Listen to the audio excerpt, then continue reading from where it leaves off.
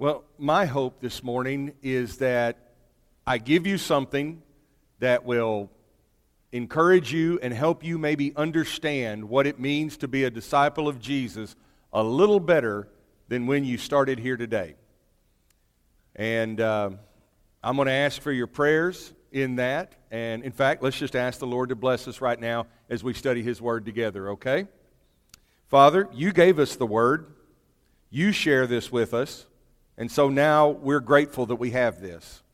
Be with me as the speaker. Be with all of us, including me, as the listeners. And I pray that we will have a greater encouragement and understanding of what it means to be your students, your disciples, learners of the way of Jesus Christ. We pray this in Jesus' name. Amen. You know, we often go through these title slides, and I want you to just take a closer look at this title slide. I want you to behold its beauty and its majesty and how wonderfully it's been designed. Now that you're over that, notice the subtitle, Basic Instructions and Divine Wisdom to Equip You for Following Jesus. There's some thought that goes into that. That this is, on the one hand, basic, but it's also divine. As much as it's basic, it comes of a heavenly origin. And it equips you. When somebody's equipped, that means they're ready for action. They're ready to do something. If you feel ill-equipped, or if you haven't been equipped, then you might feel like you're not sure if you can do something. But I want you to know that the message today is we are equipped. Let's go to the Word of God in 2 Peter chapter 1. By His divine power, God has given us everything we need for living a godly life. We have received all this by coming to know Him, the one who called us to Himself by means of His marvelous glory and excellence. And because of His glory and excellence, He has given us great and precious promises. Now, these are the promises that enable you to share His divine nature and escape the world's corruption caused by human desires. In view of all this, make every effort to respond to God's promises. Respond to God's promises. Supplement your faith with a generous provision of moral excellence.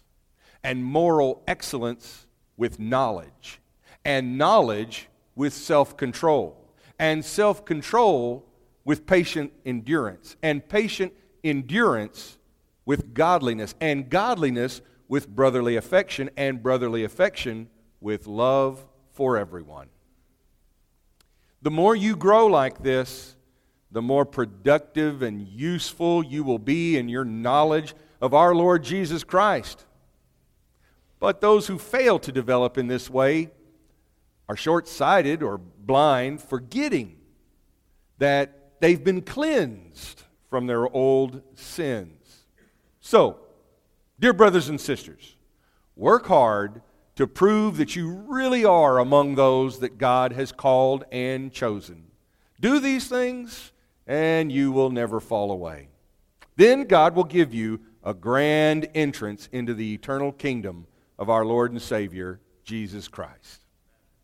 There's the Word of God for us today. Now, I want you to know that there are a lot of different philosophies that we can live by. We can be a disciple of anything or anyone.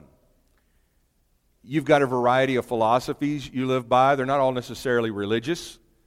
Some of them sound very good.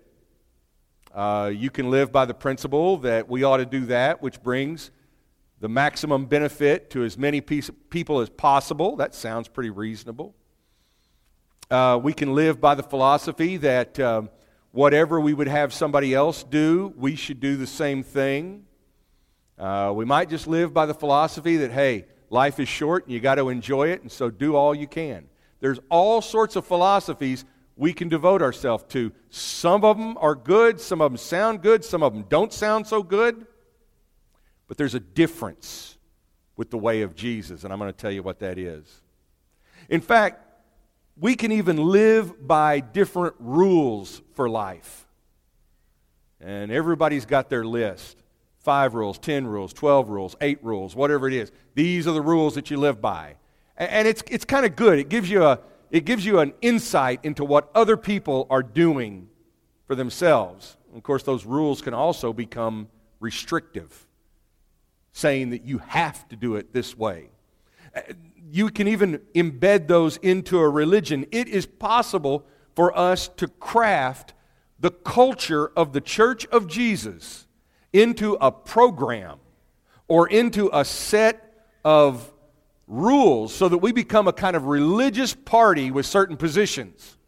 And all we do is spend our time in meetings saying, what's the church's position on this? What's the church's position on that? What's the church's position on that? And we can craft language and we can come up with ideas, and it never has to impact the way we live, as long as we believe certain things. That can happen, and I don't think that's very good. And then our way of Jesus becomes nothing more than not breaking the rules. As long as you did the worship the right way, as long as you did this the right way, as long as you did that the right way. And then God takes care of the rest, and then that's it. But there's a difference. There's a difference in the way of Jesus. No other way is like it. And here's the divine difference. No other philosophy, no other religion, no other set of rules is going to equip you with the power to carry it out. Because in the way of Jesus, we are equipped with God's power. God gives us His divine power to live out the godly character. No other way is going to open the possibility of growing in divine nature. I mean, we actually get to participate in God's character. Some of the old teachers and philosophers and theologians of the church used to say, God became like us so that we could become more like Him. And it's growth. We'll get to, I want to unpack that and what that means in just a moment. The other divine difference is that in all of this that we're doing, we're getting ready for an eternal kingdom. And I want you to know that that's very different than what we've often called going to heaven. I'll get to that in just a moment too. Let's start with the first one though. Equipped with divine power. Right there in verses 3 and 4, he says, by His divine power, you have been given everything that you need for a godly life. The word there is the same word that we get dynamo from.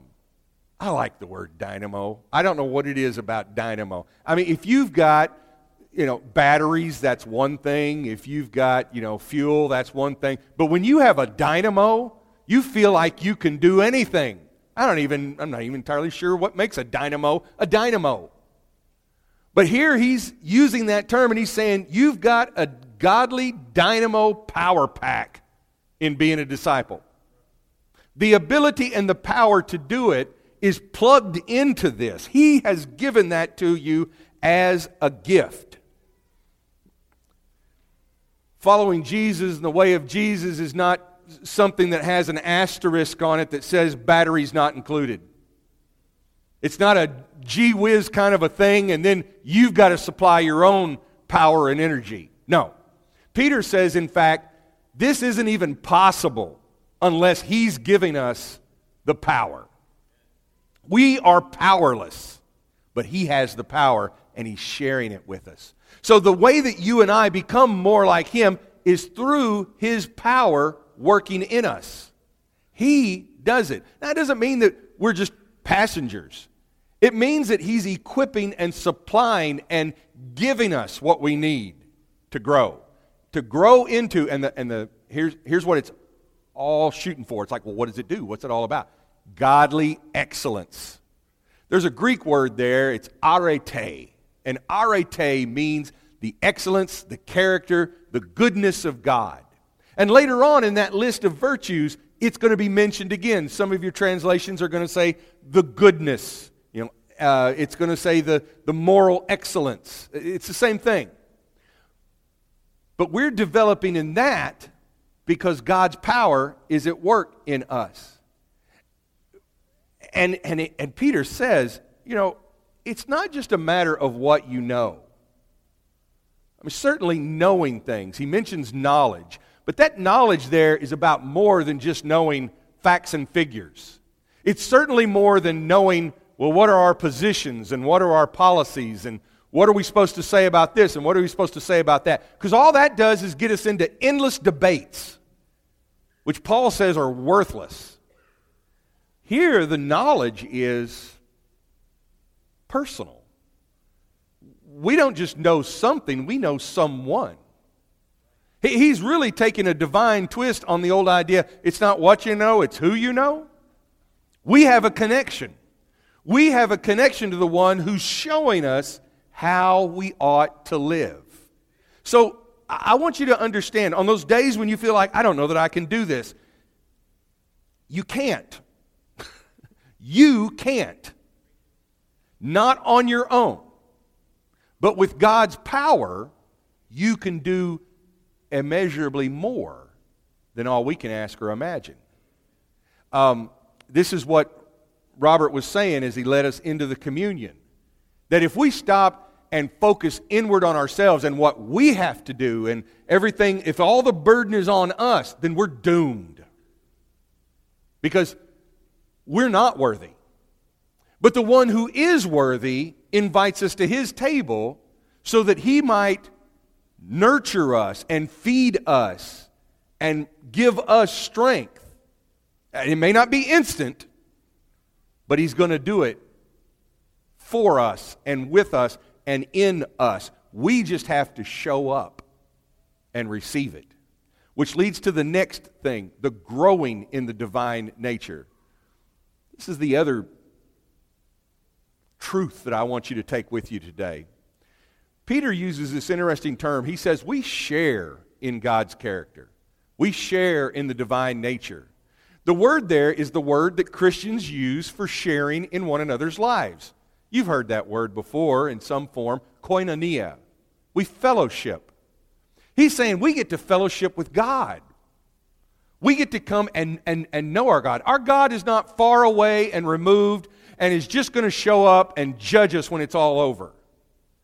No, He's working with us so that we may pass the test. Not just in judgment, but every day. He is with us to equip us and change us. God is not just saving us for one moment in time. He's continually in the process of saving us every moment of our lives. Helping us to overcome the corruption in the world. That's not just hereafter, that's right now. Christ is teaching us. He's showing us how to show compassion, how to treat one another better, how to worship more fully, how to appreciate and be more grateful about the things that we have, how to endure hardships, how to help others. And then you have those virtues. Did you see the direction that they went? Everything from faith to love. And there's a lot of things in there that are really great. If you watch how they progress, faith is where we start. Faith is trust. You just trust in God. You got to start out with just believing. Okay. From that, you can get to the end of that stair step where we are starting to practice love for everyone. Oh, and that can develop and show in a lot of different ways. But I want you to know today, and there's lessons, series that can be taught on verses 5 through 9. But for now, you dwell on that, you read that, keep up your Bible reading, make some notes when you get there. For now, just understand this is a growth process.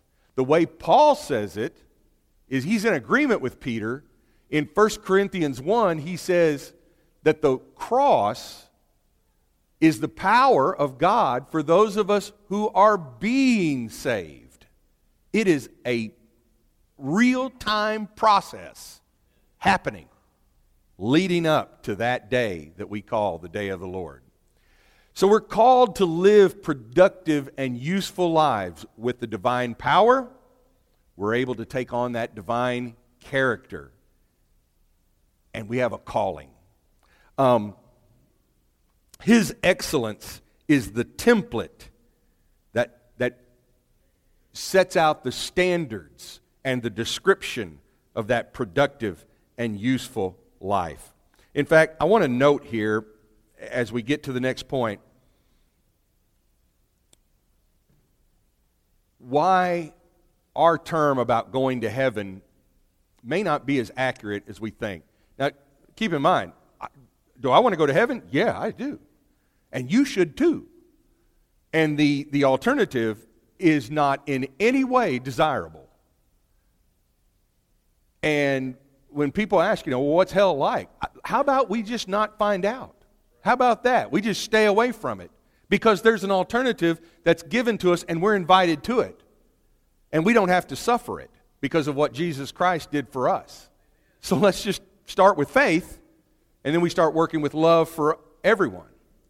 But when we talk about this eternal kingdom that we're moving into, being ready for it, sometimes I think we see heaven as the reward or the prize.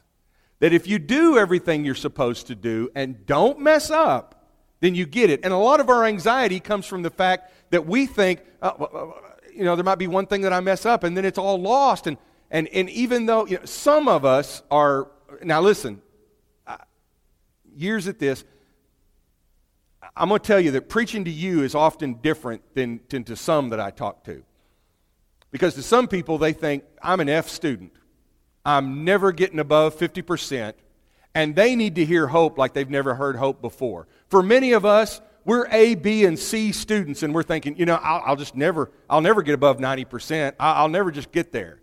And we worry, some of us, that we're not going to make 100%, and we're worried about messing up one question on the test and coming in at 98 and failing, and we won't have the perfect GPA. And it just makes us all anxious, and we all get anxious, and let's just stop all that, okay? Because I don't think that's the best way of looking at it. We look at this as a prize, as a reward, as something that's sort of a payoff for all of our efforts. We'll still talk about God's grace, but in the end, we got to get there. What if instead we looked at this not as a reward, but as a scholarship? When you get a scholarship, or you get a donation to study, or to do a good work, the money's not held back until it's all finished. You get the scholarship on the front end. A benevolent source comes in and says, here, it's been given to you. Now you can lose it. You can lose it by not living up to it. But what if instead we saw this as God, in His divine power, He's given us a scholarship as disciples, and He's saying, you know what?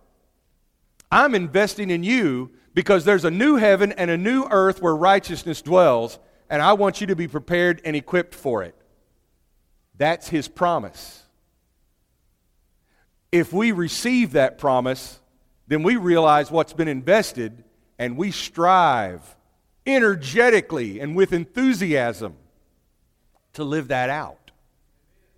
What we're saying is our future is not determined by everything that we do now, but everything we do now is determined by the future that God has in mind. The things that you and I do are not going to change God's future.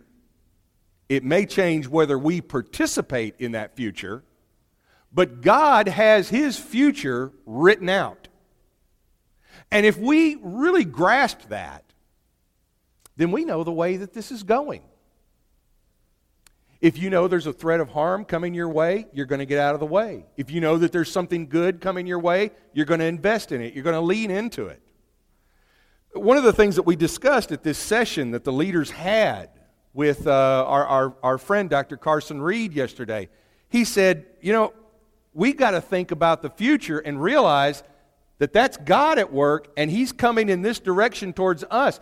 How are we living towards that future even now? And when you stop and think about that, that makes things so different.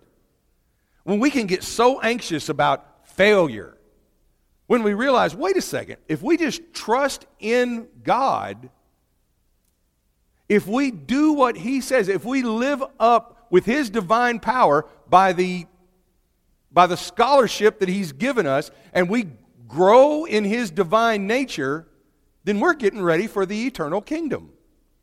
We're getting ready for it because we know it's out there. Let me give you another little image because I want one of these to connect with you as you're thinking about it. The things that we do now might be in preparation for what we're going to do and what we're going to be in the future. Let's say that you're getting ready to move to another country where they speak a different language. Or maybe you're going on a trip. They have these commercials all the time where, Babette's going to learn French or something like that so that she can tell the taxi cab driver she wants to go to the airport. Oh, man. She's just so happy, and she gets the app, and she's learning all the languages and all that. And we get to be excited about it. Some of you have gone on trips. Some of you have gone on mission programs, and you've had to learn the language. You start learning the language, and you start thinking in that language, and you start using that language, and you start practicing that language. But you're not in that country yet. No, but you know you've got to do it now. Okay. So that when you get there, it will be second nature for you. And you might even learn about their culture and how they are. And you might pick up on some of those things, and you might say, I've got to remember this, and I've got to remember that. I've got to take certain things with me, and I've got to get these things prepared for my life over there. But you're not there yet. No, you're not. But you're getting ready for it. That's a lot what being a disciple is like.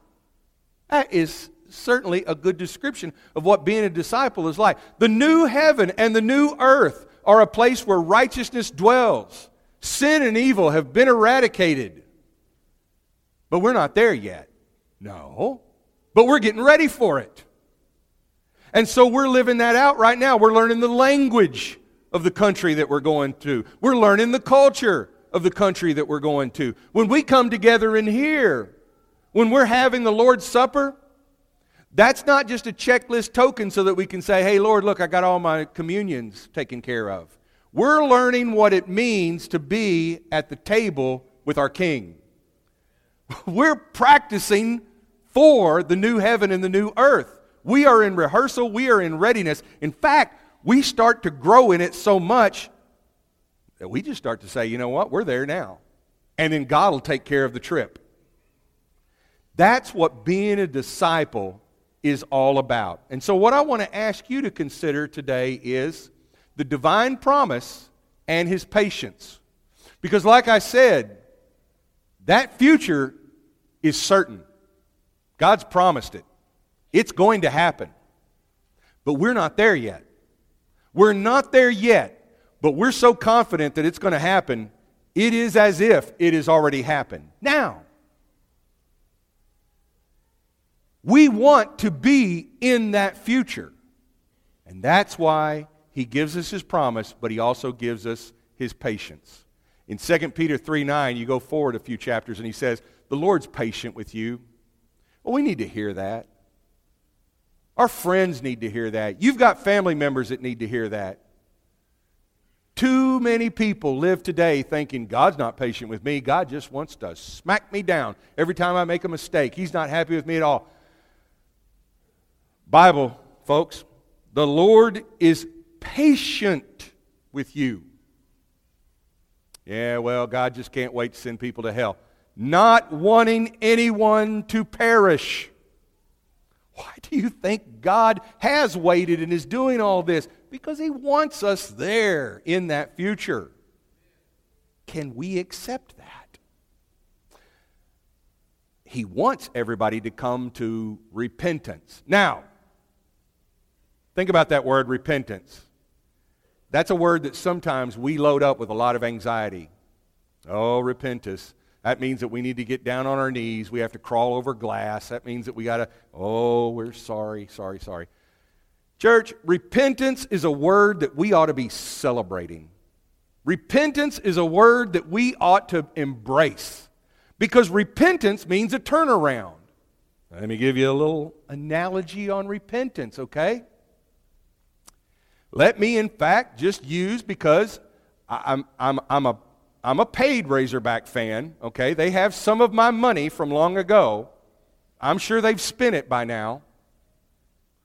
But with this upcoming season and all the sorrow and loss of joy in the Razorback nation, do you think anybody wants them to continue in that? Oh, there might be a few other schools that do. Honestly, I think everybody's just got a lot of sympathy. But if somehow they should turn it around in the upcoming football or basketball season, if somehow they should turn it around and they go on and win the championship, that's repentance. Turning it around. So we would celebrate. Oh, that's wonderful. If your team that didn't make it into the Super Bowl this go round turns it around next season, you're going to, I know, Cowboys fans, I'm thinking of you. Yeah, if that happens, then you're going to be happy. You're going to celebrate. Repentance is a good term. And you don't need to be ashamed of it, because it's turning it around. And God is patient. So don't look at that. I know it can be tough, and I know it can be hard. But you need to know we need to celebrate it. Sometimes when we get together for worship, we always have a moment. I loved it that somebody responded last week and said, I just need help. You know, you might need to turn it around for a lot of reasons. Maybe you've been heading in the wrong direction. Or maybe you've thought you haven't realized how much God wants you to thrive and survive. Maybe you need some encouragement. That's great. You can let somebody know today. You can come up here and let us know about that. You can tell anybody today. But we want to know how we can do that. If you're online, communicate with us. I'm happy to see that. We are all happy to see that. So, let's stand and sing, and let's take encouragement with the promises of God.